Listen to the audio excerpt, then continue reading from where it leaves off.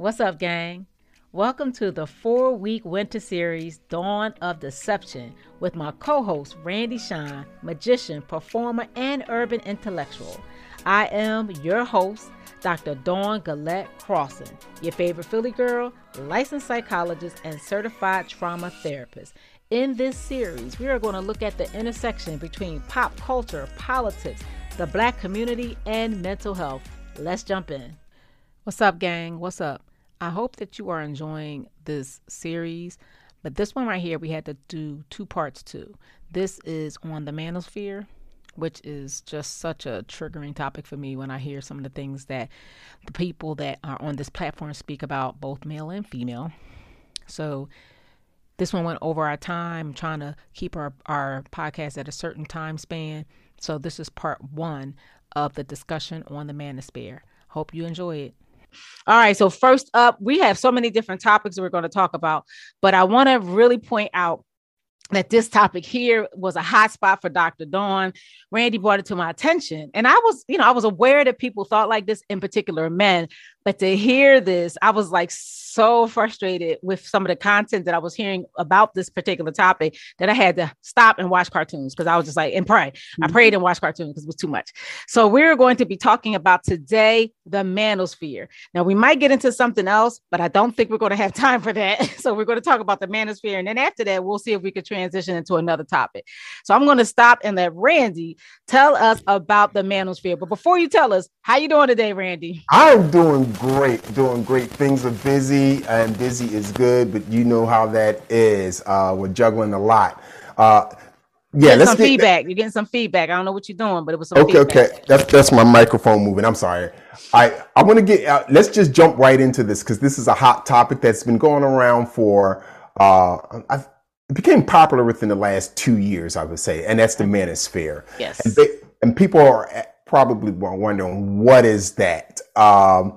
Well, the manosphere is a collection of websites, blogs, and online forums promoting masculinity. However, there's some misogynistic perspectives about this, and basically it's a strong opposition to feminism. That's the classic definition of it.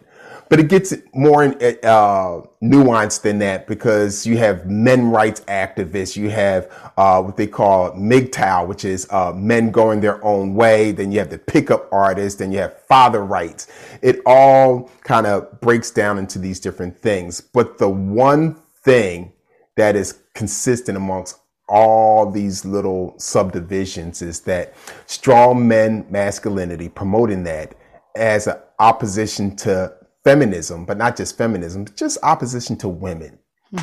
So we could talk about that. I guess the most popular and probably the most famous person in the manosphere, particularly the Black manosphere, is a gentleman named Kevin Samuels.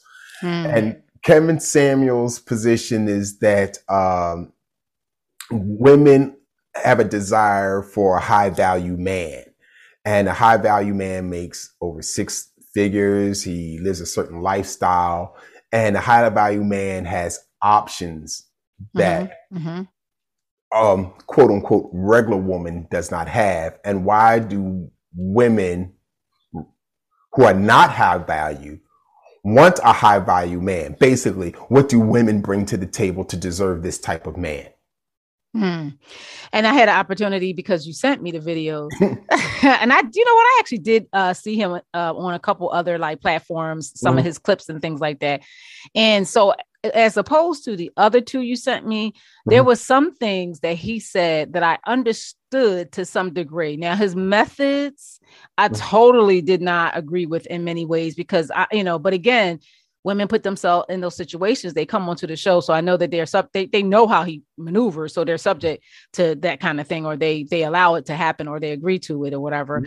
But I heard kind of what he was talking about in terms of like the one episode he was sharing, like, if, some of the things I just was like, come on. Most of the things he said, I was just like, get out of here. This whole thing of rating women, Yes. This idea of, yes, you're a 10.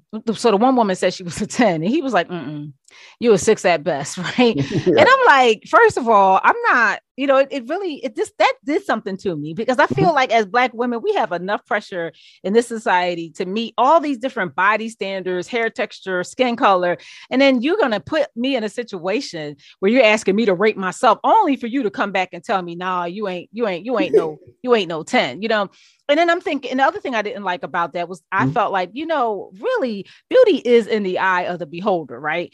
And because we have had so many different forms of beauty thrown in our faces, I don't even know sometimes if we really know what true beauty is, right? Because we've been programmed through our media to look for a certain size, a certain style, a certain skin complexion, all of those things. And we don't even realize how subconscious we're being programmed, right? So then when someone asks us what's beautiful, where's that standard coming from? Is that really coming from what I find attractive or what I've been told was attractive? So that did something to me. I was like, really? So you ask her what she thought, she tell you what she thought, and you knock her down a peg, a couple pegs, like 4 pegs, because she said a 10, and he said, "No, you a 6 at best." And then said something about how much you weigh. And he gets into that. He always asks women how much they weigh, how tall are they, and what is how much do they make? And based on those metrics that he has, he will say, "Hey, you're not worthy of having a high value man." Which kills me, because I'm like, where's the internal pieces?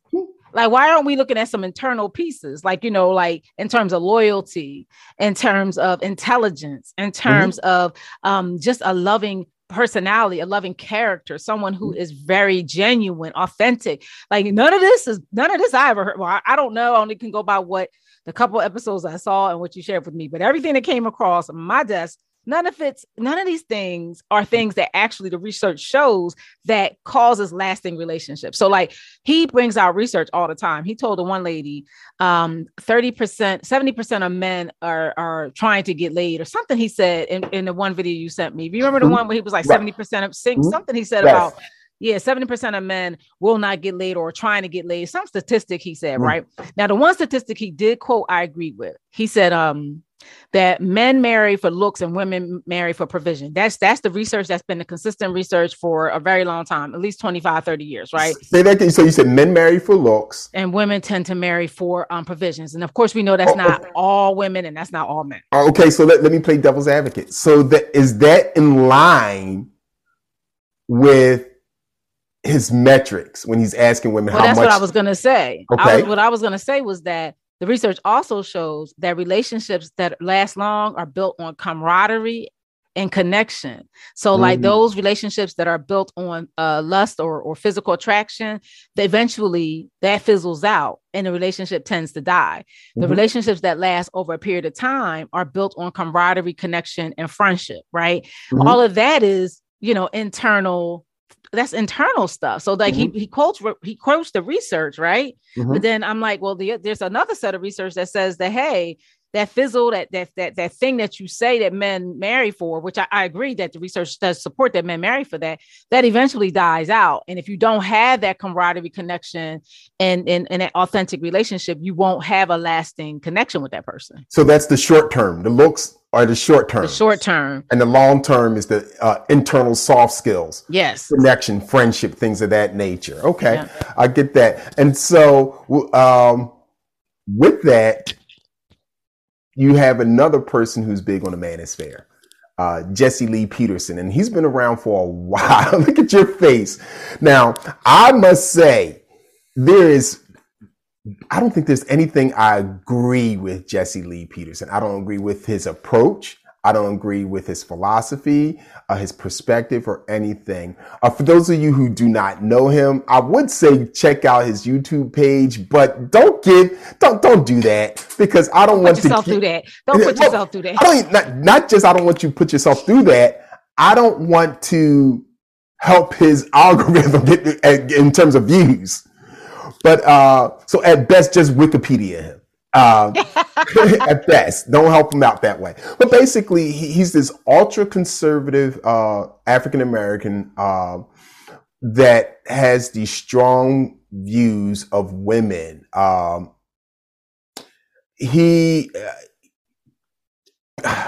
I would say claims to be a Christian like that.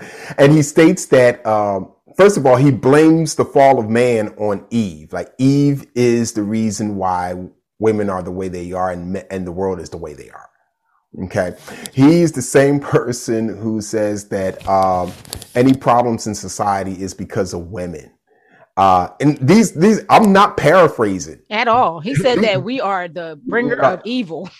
We right. are evil, bitter, and we are the cause of the destruction in the home. And I mean, I said, what in the world? But the funniest thing to me, and there is a video clip, I have it, I saved it, of him saying that women having an orgasm is man-like. Women should not have orgasms during intimacy.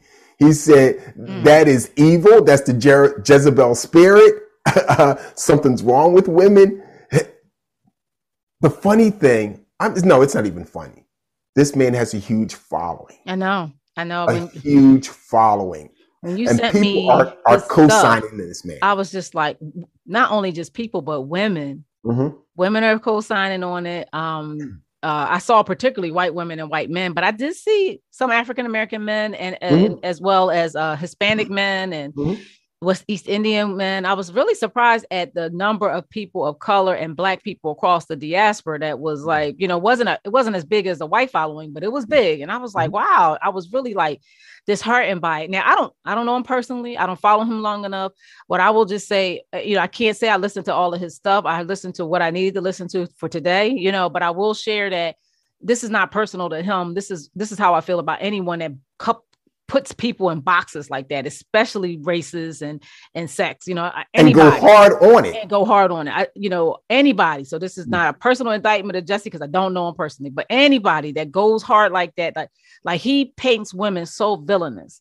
He talks about, and some of the stuff he talks about, I'm like, how can anyone take this as valid and viable, right? Mm-hmm. But it just speaks to what we think on the inside, and we just want somebody else to say it. And as soon as somebody else said it, we're like, yes, you said it for me. And we run to the aid and support it. Anybody that does that, when you start clumping men or women or Black or white or anything into those boxes and make it so rigid, I think it comes from a place of pain. Mm-hmm. A place of hurt, a place of rejection, a place of, in some cases, a place of severe traumatic experiences that has went unresolved. For this gentleman to be in his 70s and speaking in that manner, it just, it really, it floored me. And then I read that he was against, he's against the NAACP. Yes, he is. He's against anything Black. Anything like and he's a Black man. And for the viewers and listeners out there, if you're familiar with the Boondocks, he is literally a modern day Uncle Ruckus. That's what they say. That's what he is. He's a modern day Uncle Ruckus. He hates the Black skin that he's in. Yeah. And he hates anything that is Black. And you just have to listen to what he has to say. I want to give some context about this Manosphere from my perspective. I believe that it started off, as I said in the introduction, as a counter to the feminist movement. Yeah. Where men, and the manosphere is not just a Black thing. I like to focus on just the Black manosphere because that's who I am. I'm a Black man and I live in the Black circles, move in Black circles. So it was a counter to feminism. In the point where men who were in relationships, married relationships, ended up getting divorced, and men would not have access to their children, or it would be difficult to get access to the children, and children would be used as pawns against them. Yeah. That's one aspect of it. And then it's this thing where I would call it the deification of women, meaning that Black women, women are queens. Men need to serve women. Mm-hmm. Men have been dominant for so long that the women need to push back against them and do anything to marginalize men. And then within the Black manosphere, it's this narrative that came from outside the Black environment that, all Black men are either gay or in jail, or they're these blue collar, or they have blue collar jobs and they cannot provide. So women, we need to stand up for ourselves. We are the strong, independent Black women. So the pushback, we're like, well, no, that's not true. That's a false narrative. Yeah. And the research says that Black men are more involved in their children's lives than any other race when it comes to being, I don't know if it's divorce or just in general. I got to look that up. And I looked that up myself. Mm-hmm. And so like, well, hold on. You're using this narrative against us. And it's not true. And then if a Black man ends up dating or marrying a white woman, and I'm talking about the Black manosphere, oh, that's something else. Mm-hmm. Now, then it starts to snowball into all this personal anger and negative, because all you have to do is take a little bit of truth, then you just throw in the rest of the lies. Yeah, that's how it works. That's how the devil works. That's how the devil works. So now you have women and men fighting each other, and these men are pushing back, as you said, and I like the word you use, villainizing women, to the point where, as I mentioned in the intro, there's this group section of the manosphere called Go Your Own Way, which means that do not have any relationship with any women at all. Don't involve them. At best, it's just for intimacy. At best. Well, that's not intimacy. You mean sex. Yeah, yes, sex. I was trying to keep it clean. But you mean just sex, because intimacy happens outside the bedroom. Right. But you don't want to get married. You could date. More specifically, what was it said? Men are like fine wine and women are like milk. Meaning that men, as they age, they get better, and men have more opportunities to date younger women. As women get older, we sour. Yeah, sour. Well, that seemed to be a running trail between Jesse Peterson. I didn't hear that so much. See, with Kevin Samuels, the pieces that I did see with him was women coming to him saying, "I want a guy, help me get a guy." Which I'm like, are you sure? Have you watched his past videos? Because are you sure you want to be on this show right now? Right. He's about to. He don't let you finish your statements. I mean, mental health wise, and we'll talk about that as we're closing, guys. There's some reasons that you might not want to ingest this content too much, because mental health wise, especially women, Black women, mental health wise, it can really, some of this stuff, if you're not confident in who you are, can really tear you down and can really cause you to have some self-doubt, especially if you're in your healing journey or your process of healing and you're doing some things differently in a relationship. Got to be mindful of what you got to guard what comes inside your eye gate and into your heart. And I'm glad, let me interject right there. I'm glad that you said that, because I went down a rabbit hole for weeks looking at all this manosphere stuff, different people. I'm not going to even say the names because I don't want to give them all credibility. And then if me and my wife had an argument, I'm starting to look at her and I'm like, this is what this guy said. Exactly. That's exactly how it works. And then I had a conversation with a friend of mine who said the same thing. And he was deep in the manosphere. And he was like, yo, man, I had to stop. He's not married. He said, I had to stop because it's affecting, my dating relationship like that. And that's what it does to you mentally. Yeah, it can mentally, it can impact your relationships. It can impact your self-esteem. It can impact how you see the opposite race and how you even see your own race. And the gender, opposite gender and your own gender. But what I was sharing was that this seems to be this trailing thing where women and these men, and I didn't hear it so much in Kevin in the pieces that I watched of him, because again, people are going to him and asking for advice, right? But the other two, where they're just kind of talking about their opinions, and I'm like, where is the research? It's just craziness. The one guy, I don't even understand how they could have platforms, because one of them just sounded like he really couldn't talk. Like, I'm like, you can't even talk. So how did you even get, like, you can't even enunciate. So how did you even get a platform? But one of the things that seems to be a running trail with the other two is that not Kevin Samuels, Jesse Peterson and Coach Greg, I think it was, is that this idea that women are so negative, and they tear down anything that they come in contact with. Now, Coach Greg, he said that women are sexual partners. That's it for him.